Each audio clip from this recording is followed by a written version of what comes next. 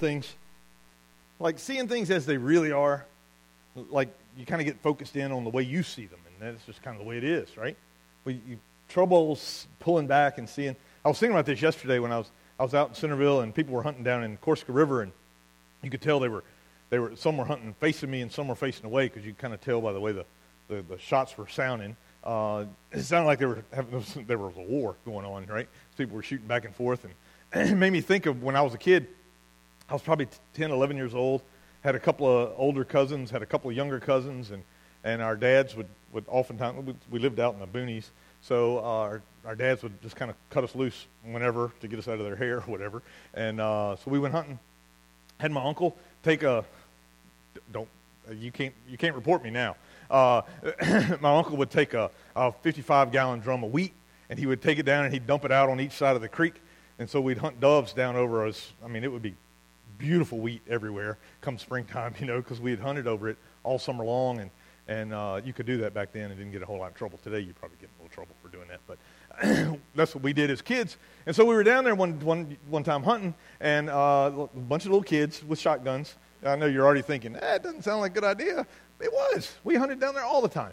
And so we were on one side of the creek, and the doves, they kept flying on the other side. And we were like, man, wouldn't you know, if we were on the other side, they'd be flying over here too. Got a better idea. Let's split up. Half of y'all go on that side, and we'll stay over here, and we'll get them both ways. It doesn't. See, you're already thinking. That's because you're an adult. As a kid, you don't think like that. You just think, okay, you're going to be closer to them. You can shoot the ones on that side, and we'll shoot the ones on this side. Good deal. We'll get them in a crossfire. We can't miss. It was great. Cousins, they went down, they got on the other side of the creek, and we're on this side, we're talking back and forth and having a good old time. Here come the doves, bang, bang, bang. We're shooting with our 20 gauges and our 410s, little guns, and we're bang, bang, bang. And about that time, we're like, oh boy, all the pellets start coming down on top of us, and they don't hurt, but they sting pretty good. What a smart person would have said, okay, we got to change of plans. No, we didn't.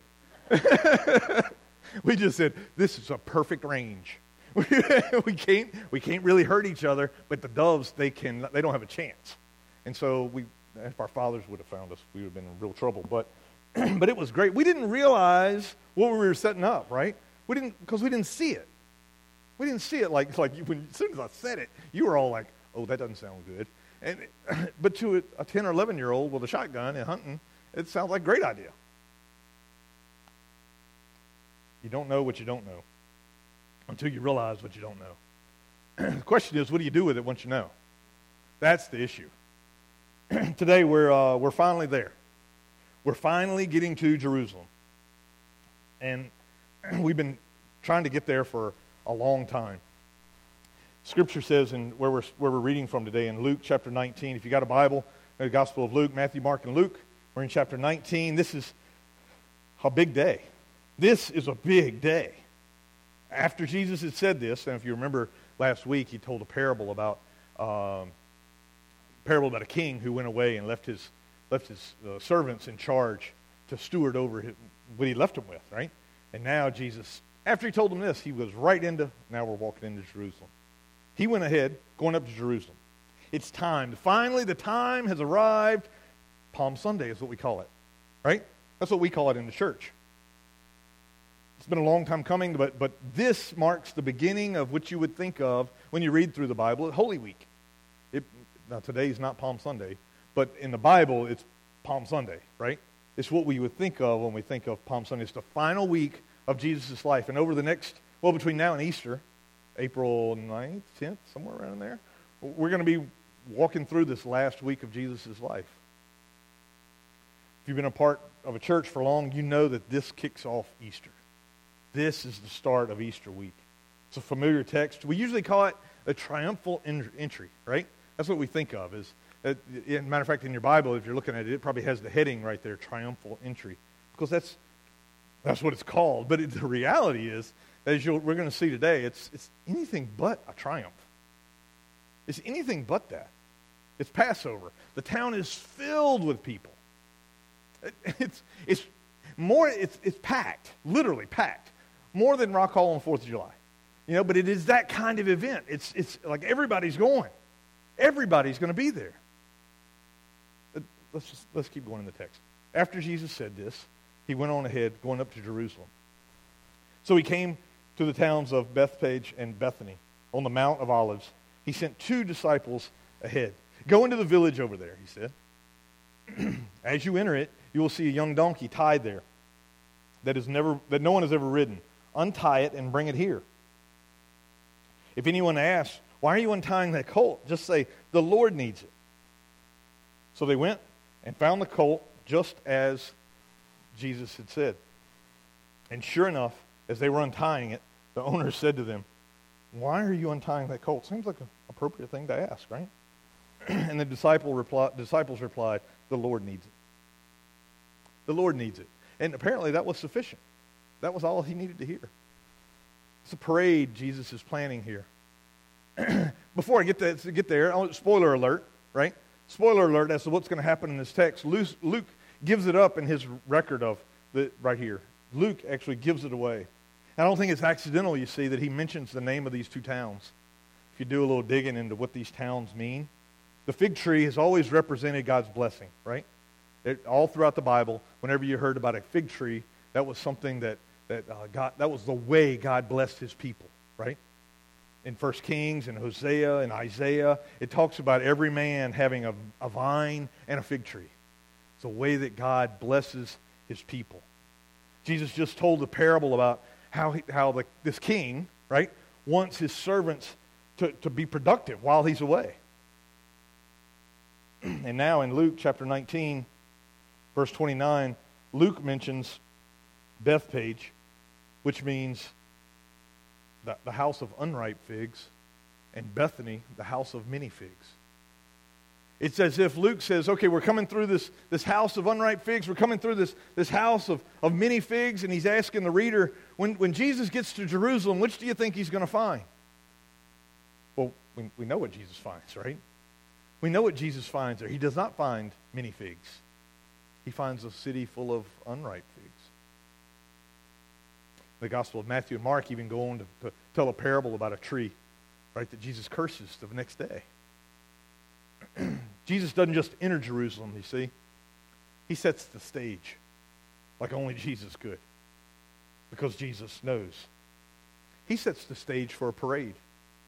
I've been in a parade, but I've never had a parade. You know the difference? Having a parade, that means you're the point of it, right? Being in a parade, yeah, we've all done that, right? We remember back in high school making parades with chicken wire and filling them full of toilet paper, and then one day after the parade's over, you set them things on fire. Oh my, y'all didn't set them on fire? You missed the fun. That was the whole fun of it. That was the whole point in using the toilet paper, was just, it would, anyway. But those parades weren't about me, right? Those parades weren't about me, the ones that I've been in. Jesus decides himself that he's going to have a parade for himself. Up until now, Jesus has been doing ministry, and every time he interacted with somebody, whether it was disciples or the people he healed, he didn't disclose who he was. And if they guessed it, he would say, okay, no, don't tell anybody. Don't tell anybody. And yet here he is planning things. But today, things are different. Today, Jesus is making a declaration of who he is. He says, you're going to go get a very particular unridden donkey.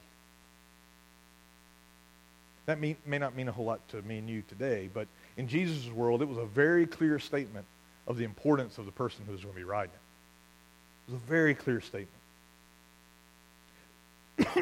The interesting thing is that whenever a royal person would come into town, right?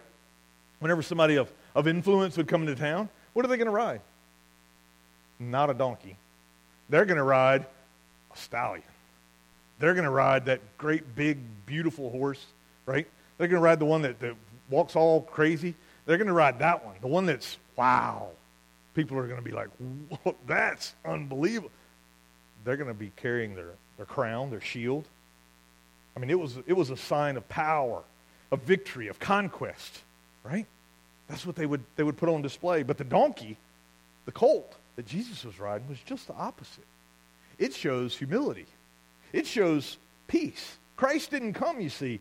He didn't want to enter Jerusalem riding a horse as a victor driving a chariot. He didn't come to wear a crown or carry a sword. as a royal person would do. No. Donkeys were used. Occasionally, but when they were, it was, like for King Solomon. When King Solomon, every time a donkey was ridden into town, it was for a civil, it was for a communal thing. It was something that we did as the people, not a military procession. This is important because we're going to see that the people thought they were getting a military Messiah. That's what they thought they were getting, was this conquering king. Someone who was going to come and judge and fight and rule. Christ, you see, though, wanted them to see him differently. But they missed it. So when he rides in on a donkey, it was his way of saying, I come in peace. I don't come to destroy. I don't come to conquer, but to create. Not to condemn, but to heal, to help. I didn't come with the strength of my army. I came with the strength of love. Jesus, you see, is making a claim, a very clear claim. But the crowd, they recognized a claim, but not the one that Jesus was making. They misunderstood what Jesus was saying. The Levitical law, you see, it taught that an unridden heifer would be the only one whose blood would purify the temple. The Mosaic law taught that the Ark of the Covenant could only be carried upon an unridden donkey. Unridden, undefiled, one that was unblemished, the one that Jesus chose, the one that the prophets had said that the Messiah would actually ride. Zechariah chapter 9, verse 9. It says, "Rejoice greatly, daughter Zion. Shout, daughter Jerusalem. See, your king comes to you, righteous and victorious, lowly and riding on a donkey, on a colt, the foal of a donkey." I mean, the prophets had said this is going to happen. This is how your Messiah is showing up. Jesus sent the disciples to go and get a donkey, and they found it just as he had told them they would. I've often wondered about this. These two that he sent away. What they were thinking when they went into that village and saw the donkey tied there. I mean, along the way, they're probably thinking, all right, so where are we getting a donkey? You know anybody in this village? No, I don't know anybody in this village. You're like, where do you go to get a donkey? He just said walk into town and get a donkey, untie it. Like, where do you go? Oh, how about that one? That's the one he was talking about. Okay, let's get it. Are you serious? You're just going to walk over there and take it? Don't you think we should talk to somebody first? No, man. Jesus said, just bring me the donkey. If somebody asks, then tell it. Then explain it. We're just going to do it, Jesus. Man, no way. We're going to get locked up. Donkey theft. But they did it. And what happened? It went just as Jesus had told them, just as Jesus had described it. I mean, this may seem strange to us, right? That Jesus would want to ride a donkey, that he would ask somebody and the person would say, sure, yeah, take it. But you see, when you think about it, it was a common practice in that day. Whenever somebody an influential person would come into town, they'd borrow an animal to ride in on. Usually that stallion that was beautiful and everybody was impressed with, right? And for the person who owned the animal, it was a privilege. It's like when y'all get in the parade and you borrow somebody's car. You don't take your old hoopty out there and get in the parade. You borrow somebody's fancy, old convertible, and you sit in the back of that, right? You see all the little kids do it. Why? Why don't they drive mom and dad's car? No. Nobody's impressed with that, right? But here Jesus says, go and get that donkey. And the person who owns the donkey, they are proud of the fact that theirs is the one that was chosen. It's an honor to be in the parade, just to have my animal there, to allow the famous person to ride my animal. That has to be the thinking behind, or this person was just a very devoted disciple of Jesus, right? Somebody who really, like, when Jesus asked for something, I'm giving it no matter what. It had to be it had to be that. The owner to give up his animal. But think about it. Think about the last time that the Lord spoke to you clearly, and told you to give up something, to give something away for which you had other plans for. I mean, it may have been a tax refund. Oh, when we get that tax refund, we are going to Orlando. Come on, Disney World, right? You had plans for it. You've been talking about it all fall, and then the day before the check arrives in the mail, you think the Lord says, I think you should help that family down the street with it. And you're like, wouldn't you? Let's be honest. Isn't that what you would do? You'd be like, oh, but we were going to Orlando. How about I give them just a little bit of it? Or that maybe it's that Christmas bonus. It was the Christmas bonus that your employer just blessed you with, right? And right when they hand you a check, a picture of some family comes into your head, or some person comes into your mind, and you're thinking, oh, they just told me the other day how they were in need of this or that. And you think, oh, what am I going to do with it? Now what am I going to do, right? Why is it that we think, when the Lord asks something of us, what's the word we always we give to it? I'll tell you, because I don't want you thinking too hard about it. We call it a sacrifice, don't we? Like if I had plans for that money, which I do, granted, I'm not throwing stones here, but when I have plans for something and the Lord shows me something else, and if I'm going to do the thing the Lord asked me, what do I call that? I say I made a sacrifice. I don't think this man who gave up his donkey considered it a sacrifice. I think he considered it an honor for God to use something, for God to say, hey, can I have that? He said, absolutely.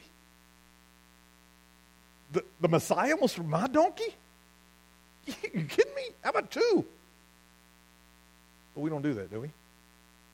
I heard this preached a different way when a man had lost his child. And he said how he was wrestling with it. And he came across this passage of Scripture, and he said, my wrestling changed. Because I'd been wrestling with why God? Like I wanted to hold on to my child that I was losing. And he said, but if the Lord wants my child, why am I holding on so tight? Like what a better honor for my child to go to heaven and be with the Lord. Anything we have, right? I'm not talking, it doesn't have to be as heavy as a child that you lose, but it could be just as important as something that I had plans for. That the Lord said, hey, I ought to change your plans. Great. Because obviously what I had planned was not sufficient. Man, wouldn't that be a great way to take to our planning? That we could just change that quickly. Only by the grace of God. But this alone could be a reason for a parade, but that's not why we're having the parade. Look how the people respond to Jesus' plans for a parade here, he says. In Luke chapter, in verse 35, he says, so they brought the colt to Jesus, and they threw their garments over the top of the colt for him to sit on. They made a saddle out of their blankets. As he rode along, the crowd spread out their garments on the road ahead of him. When he reached the place where the road started down the Mount of Olives, all of his followers began to shout and sing as they walked along, praising God for all the wonderful miracles they had seen. Blessings on the King who comes in the name of the Lord, peace in heaven and glory in its highest. The people are excited.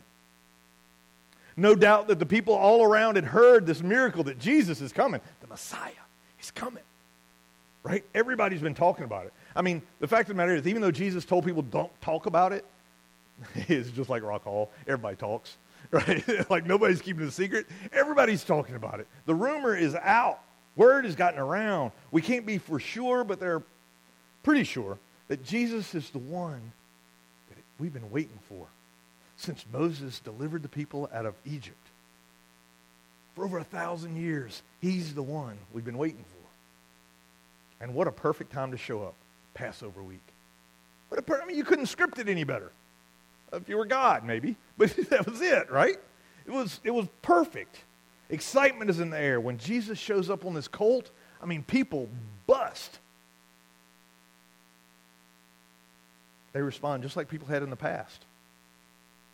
They roll out the red carpet, as it were. They didn't have a red carpet, so they put their cloaks on the ground and the palm branches, right, which Matthew and Mark record, Palm Sunday, cheering him as he goes along. Get the picture of what's happening here. Passover's coming up. This is probably the most celebrated occasion in Jerusalem. This is it. This is the pinnacle of their culture. Everybody's in town. People from everywhere. They say for every resident of Jerusalem, there were 3 guests. So every bed is full. Every couch is full. People are camping in everybody's front yard. I mean, it is packed to the brim for a week. Excitement is everywhere. The tradition was that when you would go up to Jerusalem, when they always talk about going up to Jerusalem, is that you're going up the hill. It's like 3,500 feet above sea level. So they're going up the hill to Jerusalem. And as you're going, you're singing songs. Just like when you go on vacation, and you start singing songs in the car. I know some of you really get into that, right? That you sing old rock and roll songs or whatever. Songs from back in the day, right? We do that. That's kind of what they were doing, but their songs from back in the day were the Psalms.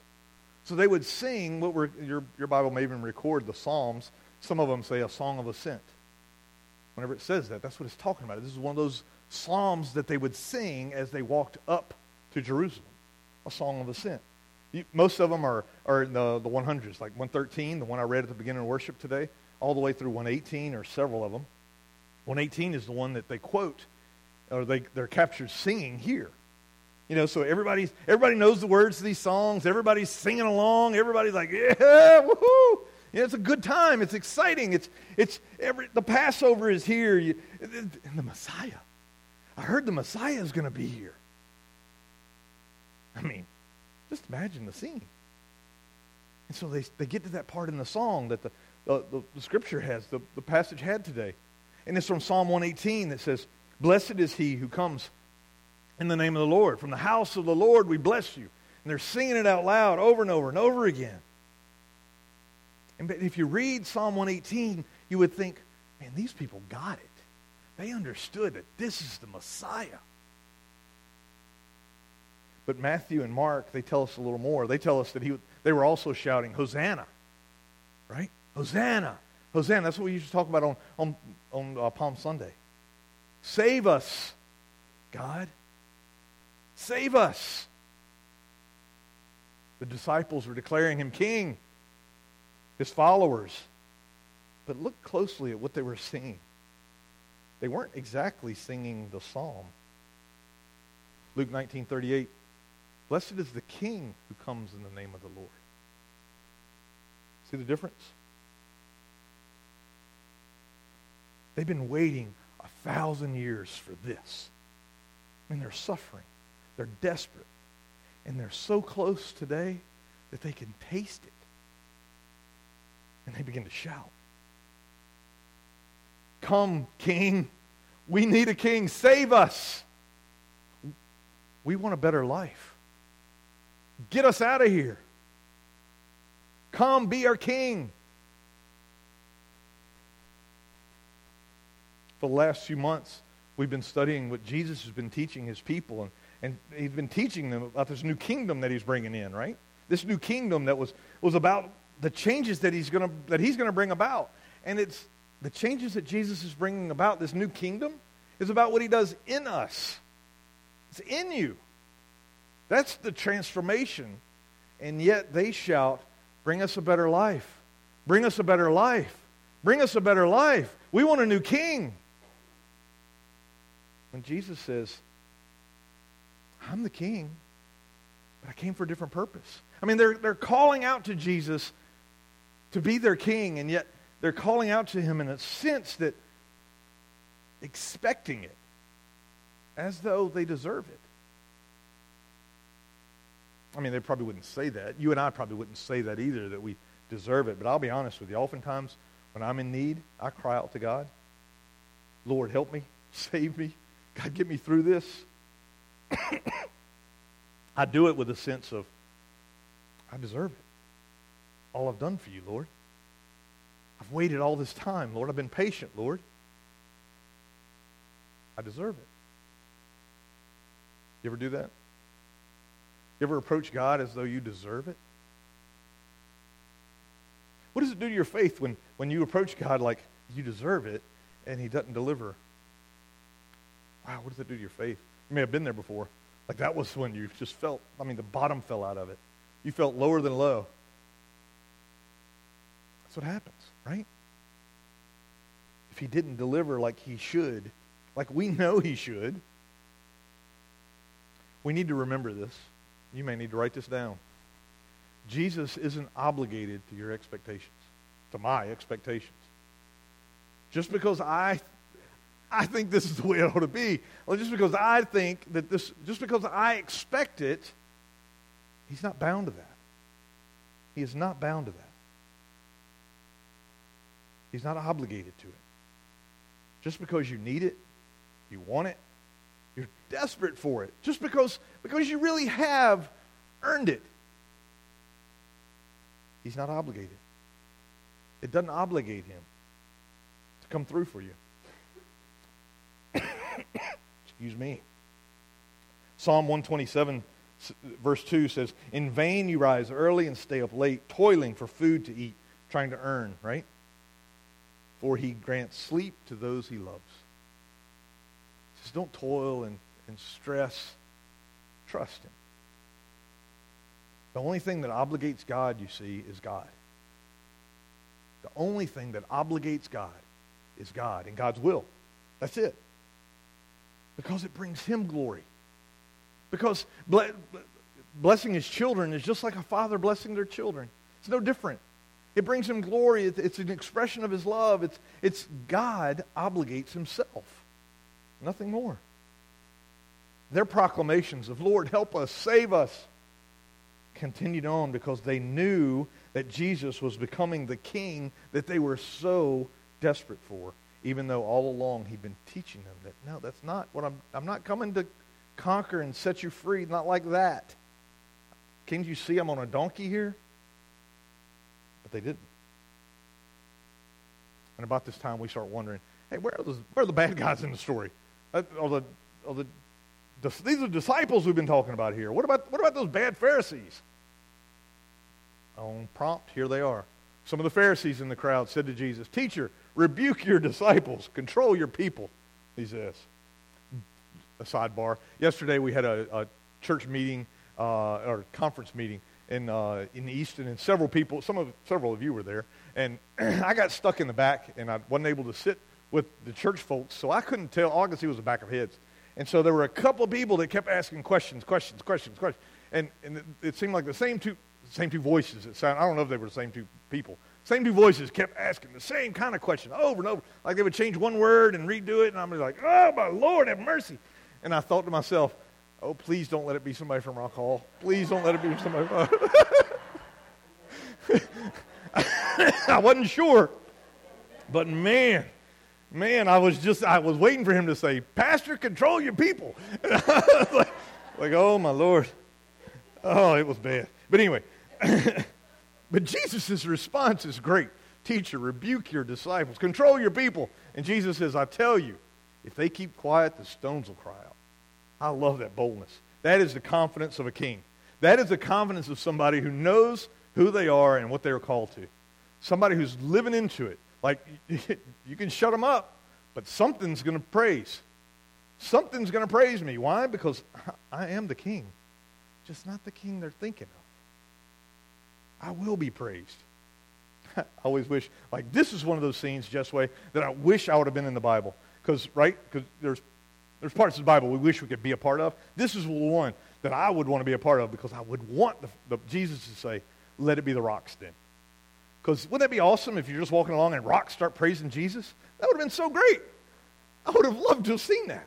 But that's not the way it happened. But anyway, Jesus' attention is drawn away from the chants of the people, away from the doubts of the Pharisees, and his attention now moves over to the city of Jerusalem. As they're walking up the hill, or walking down the hill, back into the valley where the Jerusalem is, they can see the city. And Jesus looks out, and he says, he wept over it, Scripture tells us. He's crying. He said, "If you, even you, had only known on this day what would bring you peace, but now it's hidden from your eyes." See, he's the one that's bringing peace on the donkey, and they don't see. Who he really is hidden from their eyes. They don't see it. "The days will come upon you when your enemies will build an embankment against you, encircle you, and hem you in on every side. They will dash you to the ground, and the children within your walls. They will not leave one stone on another because you did not recognize the time of God's coming missed it. They missed it. We usually call this the triumphant entry, right? But it is by far the untriumphant entry. As Jesus comes to Jerusalem, it looks like anything but a victory. I mean, I heard this illustration this week that if you give a birthday party for your kids, right, and you go all out. You get the bounce houses, you get the little pony to walk around with the kids, you have a juggler come, a magician, whoever, you go all out. You spend that Christmas bonus on the birthday party, right? And then about 3/4 of the way through the party, right before the juggler is about to finish, you look over and your kid's in the corner crying. You'd be like, really? I mean, you wouldn't be mad at the kid, but that would not be a successful birthday party, right? If the person for the party is in tears, you wouldn't consider that a great party. That's not a good party. It's not a good outcome. And yet that's what we see here with Jesus. It can't be a triumphant entry because he's in tears. What could have been a transformational coronation of a new king instead turns to hollow praise. Hollow praise. Jesus then begins to describe the future for the city. The future that would actually wind up happening in about 40 years. Eventually the Jews would rise up against Rome, and Rome, being Rome, would lash back. They'd build a wall around the city and lock people in. And eventually they'd run out of food, and they'd start fighting with one another. And getting weaker and weaker and weaker, they'd start to try to escape. And every time they tried to get out, they'd kill them. They'd fall to their death between the walls, crushed. They missed it that day. They missed what could have been that day. They never thought to ask Jesus, are we getting this right? Are we on the right page here, Jesus? They never stopped to think. Are we seeing things as we're supposed to see them? And the fact of the matter is that life starts coming at us pretty quick. And we find ourselves just reacting to it because we can't sort it all out. We just have to get through the day, right? And then tomorrow we just wind up having to get through that day too. And we never take the time to stop. Are we on the right page? Are we doing the right thing here? To pray to God and ask that. Not just to think it through. To ask, are we following the right king? Looking back 2,000 years of perspective, we say, how could they miss it? Right? I mean, we read the Bible and we're like, Jesus has been talking about this upside-down kingdom that he's building. Why were they so focused on him becoming a political king when that was never his intent? Why couldn't they get off of that? But in the moment, they seemed so sure. It seemed so right. They were half right. They had the right king, but they were pursuing the wrong kingdom. It's important for us because you can follow the right king and wind up pursuing the wrong kingdom, just like they did in Jerusalem, if we don't stay connected to Jesus. Following the right king, pursuing the wrong kingdom will always lead us to spiritual frustration. You've probably experienced this at some point in your walk with Jesus, that you pray the sinner's prayer, your faith seems alive, and then you start going along and it starts to feel like fake. There's no power to it at all. It's like, why do I keep doing that? It's pointless. Like I'm following the right king. I'm reading the right Bible. I know Jesus died on the cross for my sin. I know he rose again. I know all those things. So what's the problem? It's because we're living for the wrong kingdom. See, we come to Jesus, we pray the prayer, then we expect God to get to work solving our problems. We pray that. Fix our problems. Heal us. Deliver us. Set us free. We make religion about us. And that's never what religion was meant to be. Religion was always meant to be about him.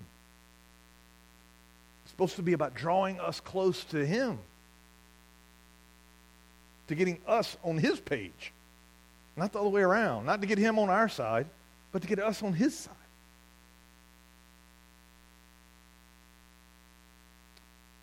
That's what pursuing the wrong kingdom is all about. Instead, we need to do what some of the things that people in this story that we read today, what they did. Right? We need to slow down first and ask Jesus, am I tracking here? Am I on the right track with you, Jesus? Am I following, am I living for your kingdom or am I for my own? But we also need to follow his commands. Like when he says, go into town and find the colt. We just say, all right, let's go into town and find a colt. Trusting that he'll provide whatever it is that he sent us for. It may not make sense to us, but when he calls you and sends you, you just do it.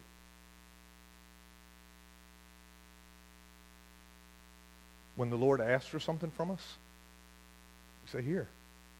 Not, I have other plans. I should talk to somebody first. Just here. Lord, you need this? Take it. I trust you. That you can do more with all of me than I can do with any of me.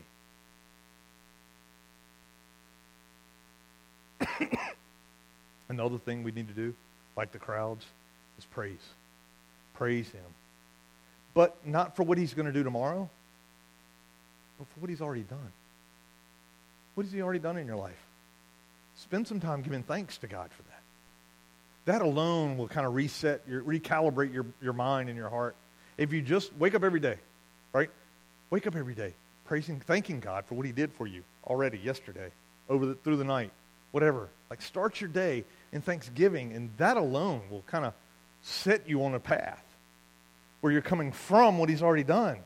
Not just starting our day, Lord, help me today. God, I got this meeting, and I'm going to need you to show up, and not just that, but what's already done. Keep me on path.